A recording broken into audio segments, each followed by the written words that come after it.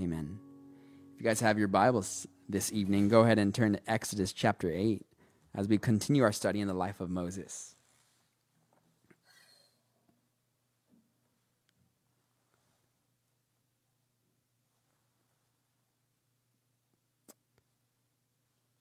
When we left off with Moses, we were right in the middle of the account when Moses is now being used by God to get his message to Pharaoh,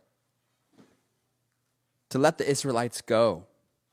For the Lord has called them to freedom, yet they were in bondage to Pharaoh. Remember in this typology that we see, that Egypt and Pharaoh, they're symbolic of the world, symbolic of being in bondage to sin, having Satan as your leader. And for us, when we have Jesus Christ in our hearts, in our life, as Lord and Savior, He becomes that Passover lamb. Our sins are forgiven. And we get to leave the world and continue now growing in our Christian journey. This is what this account of redemption is all about. Is about the Lord pulling His children, His chosen Israelites, out of Pharaoh and Egypt, out of their control, and taking him to the place that He promised Abraham that He would take him to. Look at the beginning of Exodus chapter 9. It says, "Then the Lord said to Moses, 'Go into Pharaoh and tell him, Thus says the Lord, the God of the Hebrews, Let my people go, that they may serve me.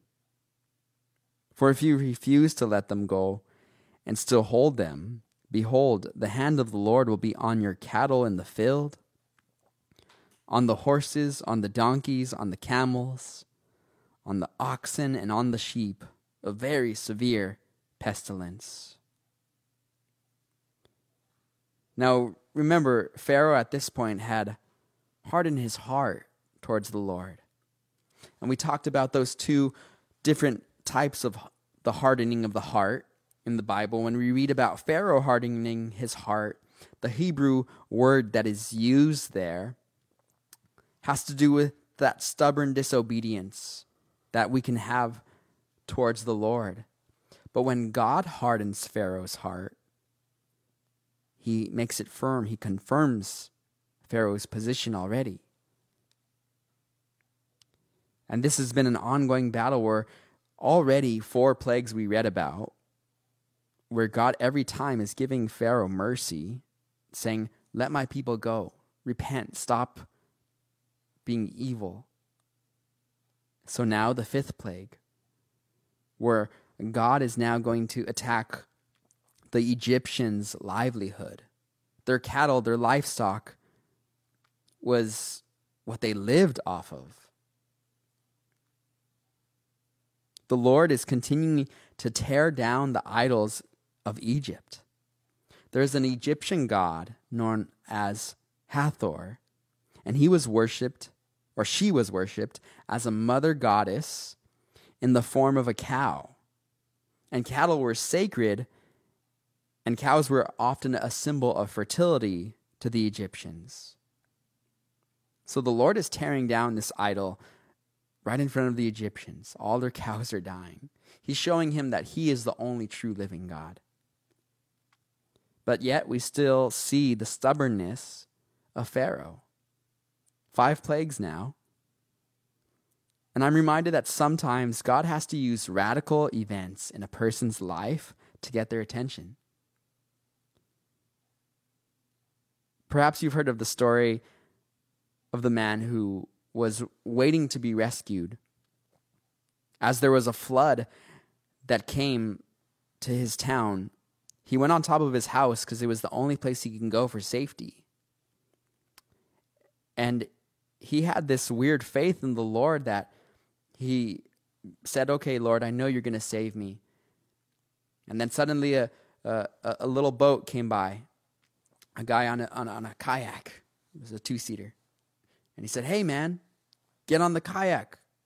We could go to safety. And the guy said, no, it's okay. Don't worry. The Lord is going to rescue me. The kayaker's like, what? All right. Keeps going. And then suddenly a bigger boat, a little canoe with a few people on it come on, and they're like, hey, dude, get off your roof. Jump in. We're going to go to safety. And he's like, oh, no, don't worry about me. I'm going to be taken care of. The Lord's he's going to provide for me. They're like, what? Okay, he's crazy. Keep going.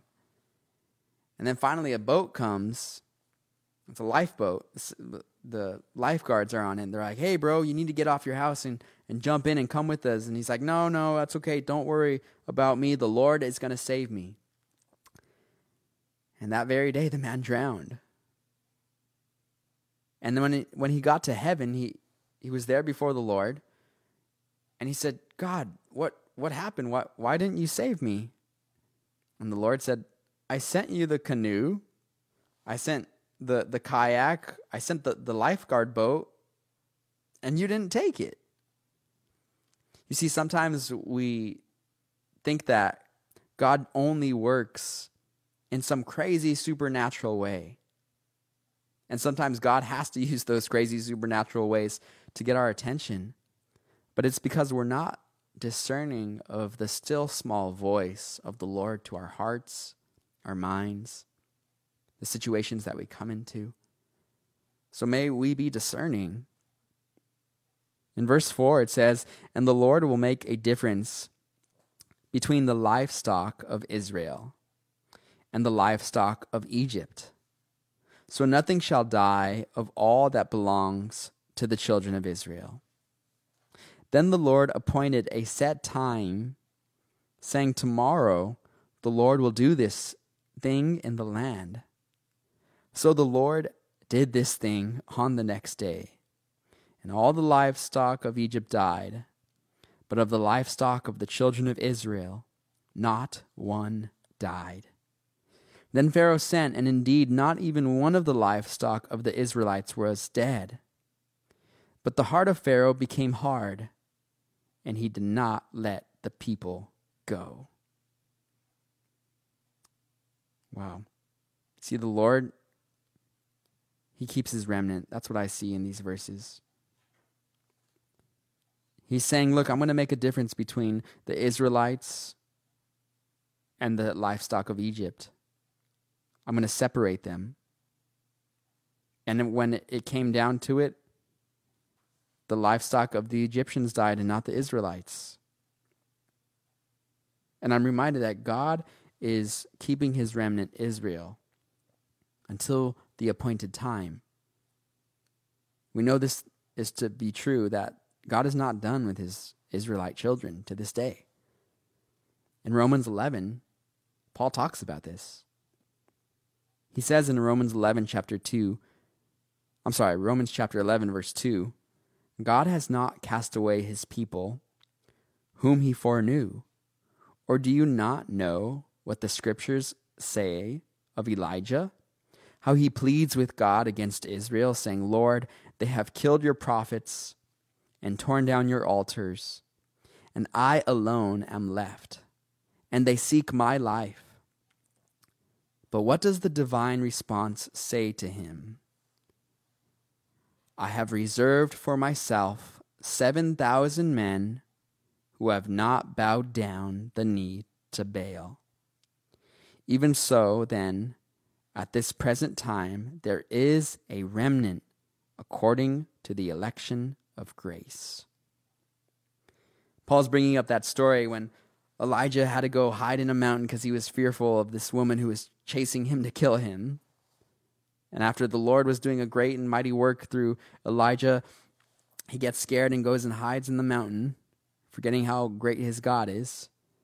And he's saying, God, I'm all that's left. Everybody else has forsaken you. And God reminds him, hey, I've got 7,000 men who are still honoring me, Elijah. And he reminds him that there's a remnant, and God has his remnant. It's this election of grace. God will keep us in his grace. God keeps his chosen, and he separates the godly from the ungodly. And that's what he's using now by attacking the livestock. Look at verse 8, the next plague. So the Lord said to Moses and Aaron, "Take for yourselves handfuls of ashes from a furnace, and let Moses scatter it toward the heavens in the sight of Pharaoh, and it will become fine dust in all the land of Egypt. And it will cause boils that break out in sores on man and beast throughout all the land of Egypt." Then they took ashes from the furnace and stood before Pharaoh.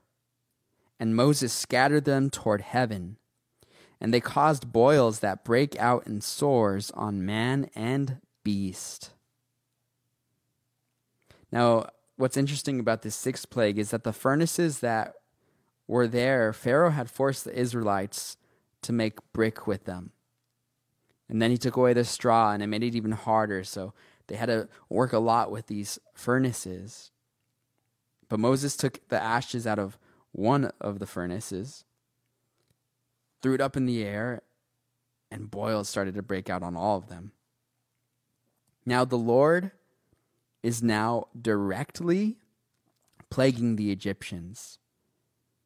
Before it was indirectly, before he would be attacking the Nile River, the livestock, he would bring swarms of frogs and flies. But now he's directly attacking them with these boils. Now, the Egyptians, they worshipped an Egyptian god known as Imhotep, who was said to be the god of medicine. Perhaps you recognize that name. It was famous in The Mummy. The Imhotep was the mummy guy. Imhotep was their chant. But here, God is showing them that all their medicines, they avail to nothing against the Lord's work.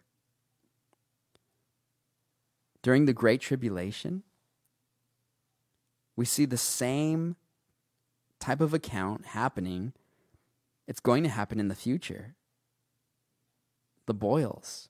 In Revelation 16, verse 1 through 2, it says, "Then I heard a loud voice from the temple saying to the seven angels, 'Go and pour out the bowls of the wrath of God on the earth.' So the first went and poured out his bowl upon the earth. And a foul and loathsome sore came upon the men who had the mark of the beast and those who worshipped his image." See, God uses illnesses and times to be a plague, to be a chastening of his judgment. Now, what's interesting is that in that passage we just read in Revelation, this loathsome sore comes upon those who take the mark of the beast. And if you haven't discovered what the mark of the beast is yet, this is a mark that will go on your forehead or on the right hand. And this mark, Satan, his Antichrist, is going to make everyone in the world take part of it. And without it, they won't be able to eat or sell or buy food. They won't be able to trade, to work. It's going to be required for everyone to have it. Now,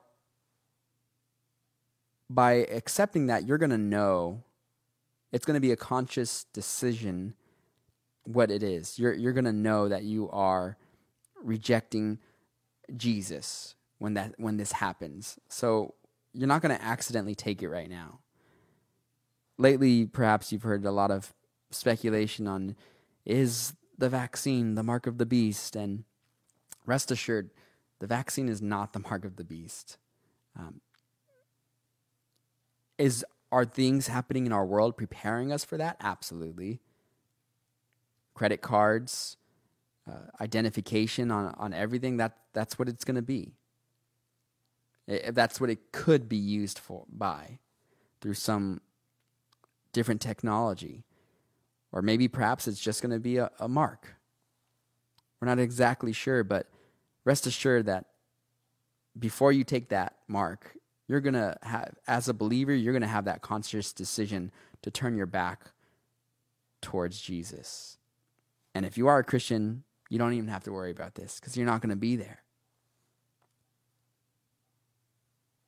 But things to look and know about and warn our family members who are lost about. These sores now plaguing the Egyptians. In verse 11 it says, "And the magicians could not stand before Moses because of the boils, for the boils were on the magicians and all the Egyptians.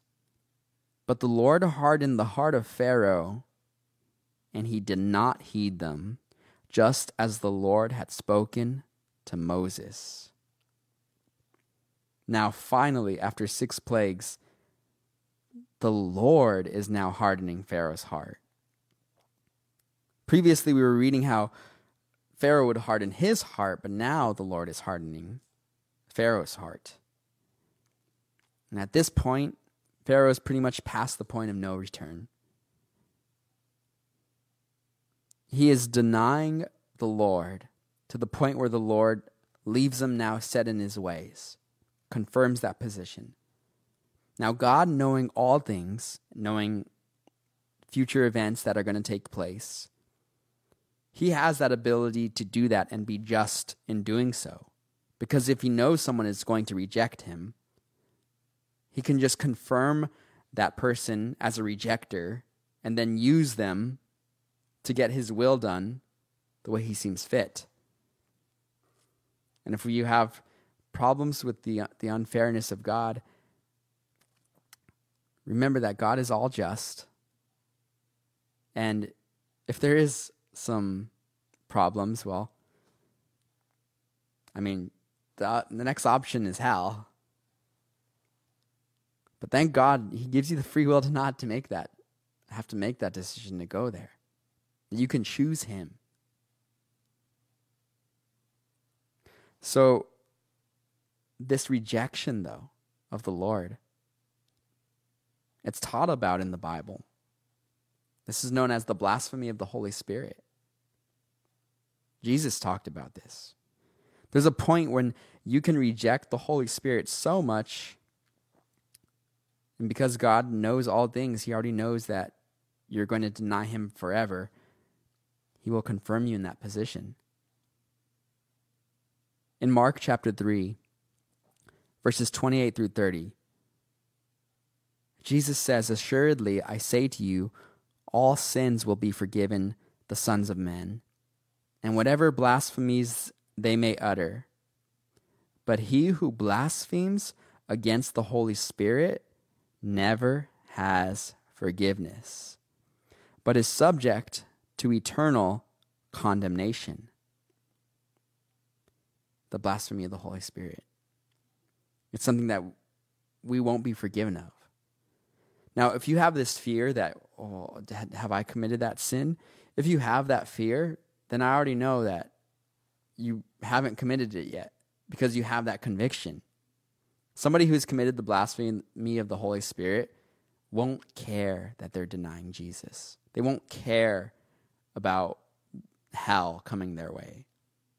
They're going to be set in their ways. Now, I can't tell who has committed that sin, so I'm going to preach the gospel to everyone, even people who you think possibly have committed the blasphemy of the Holy Spirit. You want to be careful not to judge them in that position as lost and unsalvageable, unsavable. God can work miracles through people's lives. And sometimes it's those people who are so far gone who are the closest to getting saved. Again, in Hebrews chapter 10, verse 26, we read, it says, "For if we sin willfully, after we have received the knowledge of the truth, there no longer remains a sacrifice for sins, but a certain fearful expectation of judgment and fiery indignation, which will devour the adversaries. Hebrews 10:29 says, "How much worse punishment do you suppose will he be thought worthy who has trampled the Son of God underfoot, counted the blood of the covenant by which he was sanctified a common thing, and insulted the Spirit of grace?" And in Hebrews 10:31 it says, "It is a fearful thing to fall into the hands of the living God." You see, there's that point when you just reject the Lord and you trample on the grace that God has given you. You make it cheap. Jonathan Edwards was a pastor, theologian from the 1800s, and he converted many because of his teaching. It was said that he had this one famous preaching, sinners in the hands of an angry God. And it was said that he would walk up to the pulpit and have his little glasses, and he would speak very meekly, timidly almost. And as he was preaching about sinners in the hands of the living God, flocks of people would come forward at the end to receive the Lord, because the power of the Holy Spirit moving through that man who was not shouting and screaming, but giving them the truth, they realized they were in need of a Savior. Perhaps you've ever asked yourself, or someone has asked you, or this has ever come to your mind, can you resist God's grace? Can you resist God's love? Is God's love irresistible? The Holy Spirit, if God is after you, if God wants you to be His, can you reject it?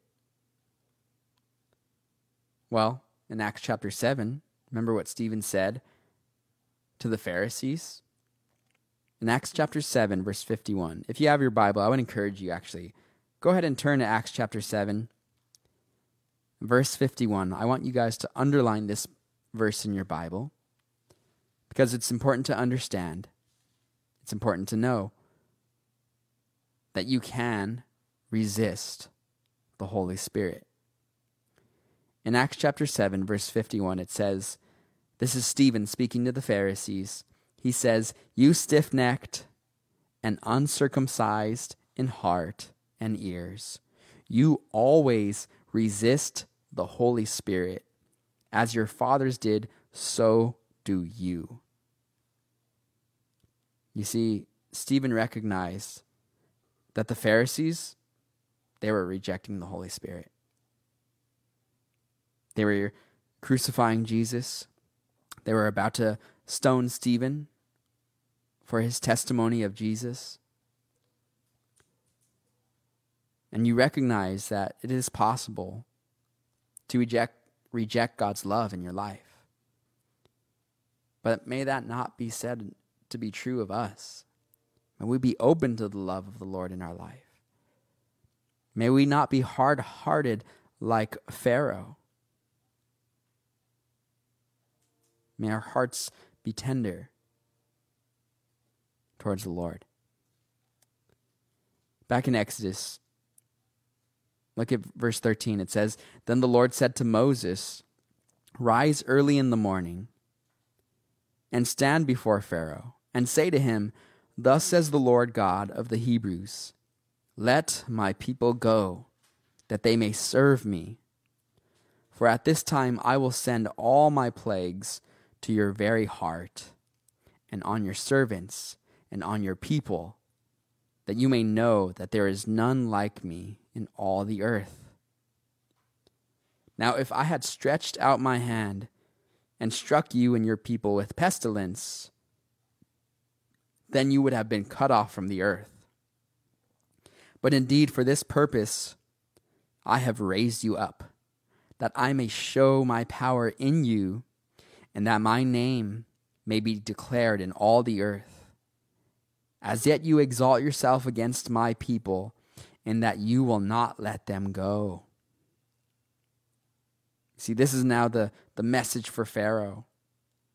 To let his people go, God is warning him, look, if I send my pestilence on your people, you guys are done. And he's reminding Pharaoh that his power, that Pharaoh's power, was on borrowed time. That the Lord had, in reality, placed him there and had given Pharaoh the authority. In Romans 13:1, it says, "For there is no authority except from God, and the authorities that exist are appointed by God." So the Lord appoints the leaders of the world. The Lord appoints the president. These men who think that they are taking power for themselves, by themselves, they're wrong. Now, are there wicked leaders? Is Pharaoh a wicked leader? Absolutely. And does he have a free will? Yes, he does. But sovereignly, the Lord is able to move the hearts of men for his perfect will, for his divine plan. God is sovereign even over the powers of darkness. Remember Satan went to Jesus? We just read about this 2 Sundays ago. He showed him all the kingdoms of the world. And Jesus didn't refute that Satan was saying that he could give him the kingdoms. Now, even though Satan was the ruler of this evil world, he was unable to cause even Jesus to stumble. Because Jesus, in his divine nature, he couldn't falter. He couldn't sin. He was tempted, but without sin. And Jesus, in his divine nature, actually created Satan at the beginning of time. He created Lucifer as an angel, a beautiful angel. And I recognize that God will use the enemy to chasten, to punish, to test the hearts of mankind, to chasten the disobedient. Remember when the Lord called Jeremiah the prophet into ministry? He gave him the task of watching the nation of Israel be struck down by their enemies. That was Jeremiah's ministry. Jeremiah never saw a single convert to the Lord. That's so discouraging for someone like me. Like, you never saw a single convert to the Lord, yet you still went out there and preached. But Jeremiah was called by God. He was used by the Lord. In Jeremiah 1, verse 10, the Lord said to Jeremiah, "See, I have this day set you over the nations and over the kingdoms, to root out and to pull down, to destroy and throw down, to build and to plant." You see, sometimes before God builds up, he must destroy and level the existing foundation. That's what he's doing here in our text. He's destroying the society that the Israelites were living in. And the Egyptian society is now coming to an end. It's crumbling away in front of everyone's eyes. And he's going to take the nation of Israel so that he can build them back up. But he used the nation of Egypt to bring Israel into captivity, to test their hearts, to bring them down, destroy them. They were servants to hard taskmasters, crying out to God for 400 years, and the Lord is now delivering them because God keeps his remnant. Back in Exodus, verse 18. Behold, tomorrow about this time I will cause very heavy hail to rain down, such as has not been in Egypt since its founding until now. Therefore send now and gather your livestock and all that you have in the field. For the hail shall come down on every man and every animal which is found in the field and is not brought home, and they shall die. Now this is a very intense plague. These hailstones that are going to be coming down, wiping out the Egyptians. When you look at most records of the largest hailstones that have been recorded, they're usually around close to 2 pounds. And those coming down from the sky are lethal. One of the worst hailstorm ever recorded was in India. In Moradabad and Barehi, 246 people were killed after one hailstorm. 246 people. But I wonder how many were killed in Egypt.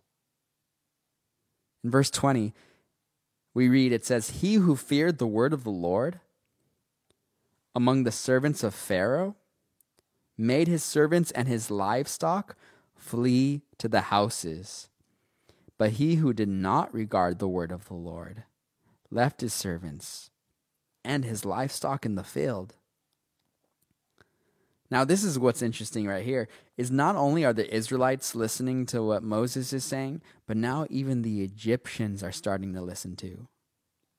You see, now they're starting to realize, okay, 5 plagues, natural disasters were coming upon us.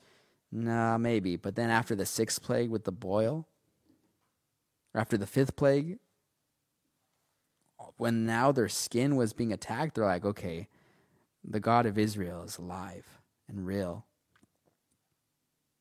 And so now when Moses comes and says, hey, there's going to be some heavy hail, those who regarded the word of the Lord, they told their servants to take cover.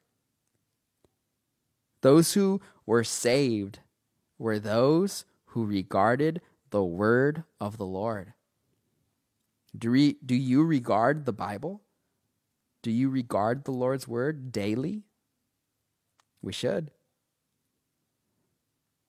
They've never seen anything like this before. They've never seen hail come down and wipe out their livestock, their homes. So they never believed that it would happen. Just like Noah building an ark. God told Noah, I'm going to bring a flood. People laughed at Noah. You're crazy, Noah. What are you talking about? Water's going to rise up. It's never rained. And they had never seen rain before. So they didn't believe. But the rains did come. In that same manner, people mock us today. Oh, my grandpa used to say Jesus is going to come back. Where's he at? Oh, Jesus isn't coming. These are fables and religious fantasy. The Bible isn't real. But they've never seen a rapture. And they've never seen Jesus come back to the earth on a white horse, leading the armies of heaven. But they will. The Bible says that every knee will bow and every tongue will confess that Jesus Christ is Lord. In verse 22, it says, Then the Lord said to Moses, Stretch out your hand toward heaven, that there may be hail in all the land of Egypt, on man, on beast, and on every herb of the field throughout the land of Egypt. And Moses stretched out his rod toward heaven, and the Lord sent thunder and hail and fire and darted to the ground. And the Lord rained hail on the land of Egypt. So there was hail, and fire mingled with the hail, so very heavy that there was none like it in all the land of Egypt since it became a nation. And the hail struck throughout the whole land of Egypt, all that was in the field, both man and beast. And the hail struck every herb of the field and broke every tree of the field. Only in the land of Goshen, where the children of Israel were, there was no hail. Wow. Our God is an awesome God. Again, during the Great Tribulation, during the seventh bowl and the seventh trumpet, you're going to see hail coming down as God's judgment on this earth. In Revelation 16, verse 21, it says, "And great hail from heaven fell upon men, each hailstone weighing about the weight of a talent. Men blasphemed God because of the great plague of the hail, since that plague was exceedingly great." Remember the plagues? Many of them, they mirror what we're going to see in the Great Tribulation when you read it in the book of Revelation. Thank God, as believers, we won't have to endure that Great Tribulation. But notice that the people in the book of Revelation, they blasphemed God after this plague. Instead of turning and repenting to the Lord, their hearts were already so hardened. Perhaps many of them had already received the mark of the beast, set in their ways, rejecting the Lord. In verse 27 of Exodus, it says, "And Pharaoh sent and called for Moses and Aaron and said to them, I have sinned this time. The Lord is righteous, and my people and I are wicked. Entreat the Lord that there may be no more mighty thundering and hail, for it is enough. I will let you go, and you shall stay no longer." So now again, Pharaoh seemingly has a change of heart. It's like, I can't take it anymore, just go. But Moses is discerning. In verse 29, "So Moses said to him, As soon as I have gone out of the city, I will spread out my hands to the Lord. The thunder will cease, and there will be no more hail, that you may know that the earth is the Lord's. But as for you and your servants, I know that you will not yet fear the Lord God." Now the flax and barley were struck, for the barley was in the head, and the flax was in the bud. But the wheat and the spelt were not struck, for they are late crops. So here Moses is telling Pharaoh, look, Pharaoh, I don't believe your kindness that you're going to let us go out. There's still some of our crops left over, some of the late crops. I've already seen you change your mind, Pharaoh. And then in verse 33, "So Moses went out of the city from Pharaoh and spread out his hands to the Lord. Then the thunder and the hail ceased, and the rain was not poured on the earth. And when Pharaoh saw that the rain, the hail, and the thunder had ceased, he sinned yet more, and he hardened his heart, he and his servants. So the heart of Pharaoh was hard, neither would he let the children of Israel go, as the Lord had spoken by Moses." You see, sometimes, once we're in that good spot of we're not in a trial, we'll sin. We'll say, see, God's not doing anything about it. God approves of my sin. But that's not the case. It's not the truth. The truth of the matter is that God wants you to repent of sin fully, completely. Now, perhaps Moses shouldn't have prayed for God to stop the hail, we might ask. If Moses was discerning, knowing that Pharaoh wasn't really going to change his heart, maybe just let God keep raining the hail. But that's wrong. Moses needed to obediently ask for God's mercy in the life of Pharaoh. The same way that we are to ask for God's grace and mercy to be in the life of our enemies, our family members, friends. They're not enemies, but those who are enemies to the Lord. We can't give up on them. You give them to the Lord. You yourself, we can't save them. But we can pray for them. And when God opens that door to speak truth, we can speak truth. See, in 2 Peter chapter 3, verse 9, it says, "The Lord is not slack concerning his promise, as some count slackness, but is long-suffering toward us, not willing that any should perish, but that all should come to repentance." As we look at this text, I'm reminded how God is now having to use the big guns on Pharaoh. I'm reminded how in my own life, I experienced the Bible to be true when it says that we can either fall on the rock and be broken, the rock being Jesus, or we can reject that and a giant stone will fall on us and crush us to a powder. And it's that idea that if we humble ourselves before the Lord, God will allow us to be broken and restore us, versus rejecting the Lord and him having to chasten us with large trials that we are just completely destroyed.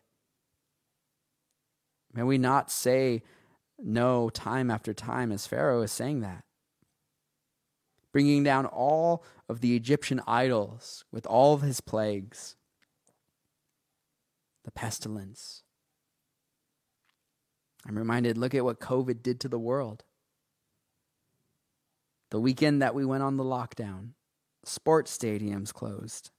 Music halls and music concerts were all done for. Movies, they all came to a stop. The malls were closed. Eventually, even the church doors were closed. And death spread throughout the entire world. A deadly virus.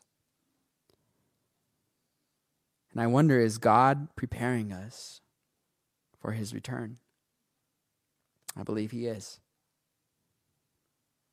I believe that the disciples even asked Jesus in Matthew 24, "What will be the sign of your coming and of the end of the age?" And Jesus answered and said to them, "Take heed that no one deceives you. For many will come in my name, saying, 'I am the Christ,' and will deceive many. And you will hear of wars and rumors of wars. See that you are not troubled, for all these things must come to pass. But the end is not yet. For nation will rise against nation, and kingdom against kingdom. And there will be famines, pestilences, and earthquakes in various places. All these are the beginning of sorrows." And that word beginning of sorrows, it can also be translated labor pains. In the same way that a woman has contractions, and they get more and more violent and more frequent before this end result of the birth. In that same way, that's how humankind is going to experience tribulation.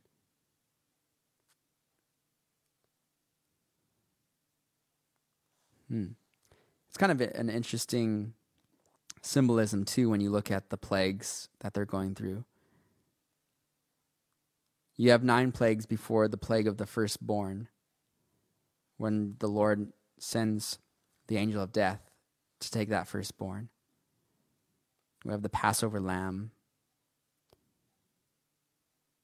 And these 9 plagues getting worse and worse and more stronger. I see a lot of symbolism in that. I see symbolism throughout the Bible of what God has done in the past and what he's going to do. And with this, I'm not dismayed. I'm not fearful. I know that God's in control. I know that we are his remnant. We are his chosen. There's a lot of things you could be doing right now that aren't studying the Word of God, that aren't growing in your relationship with the Lord.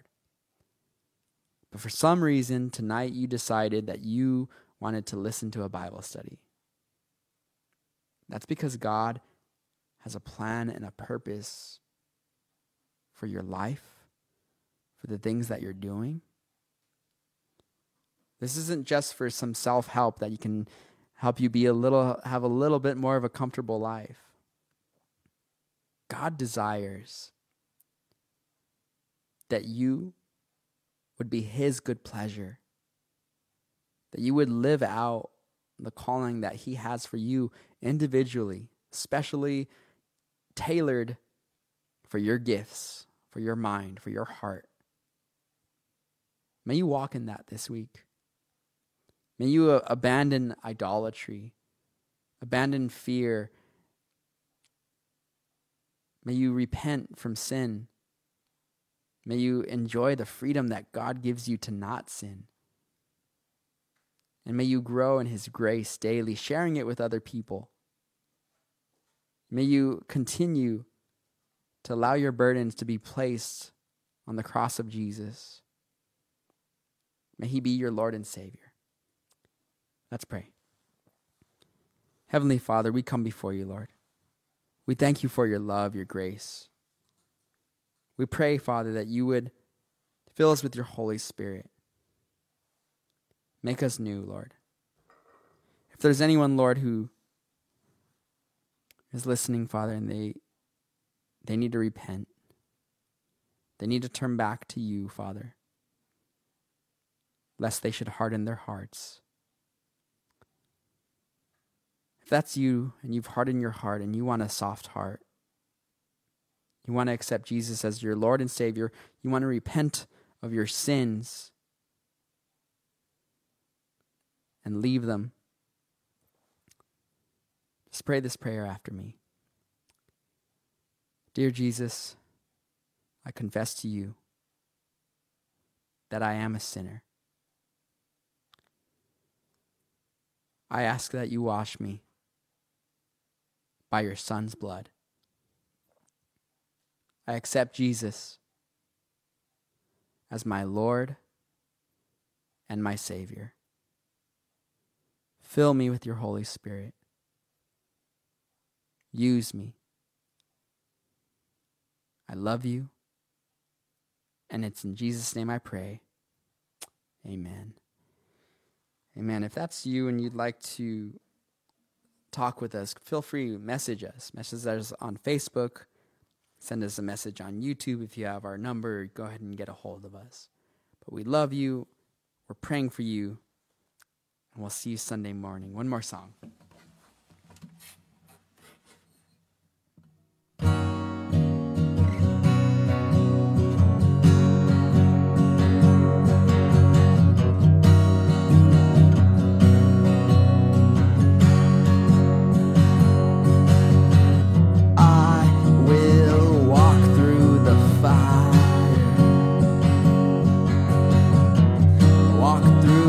Darkest night,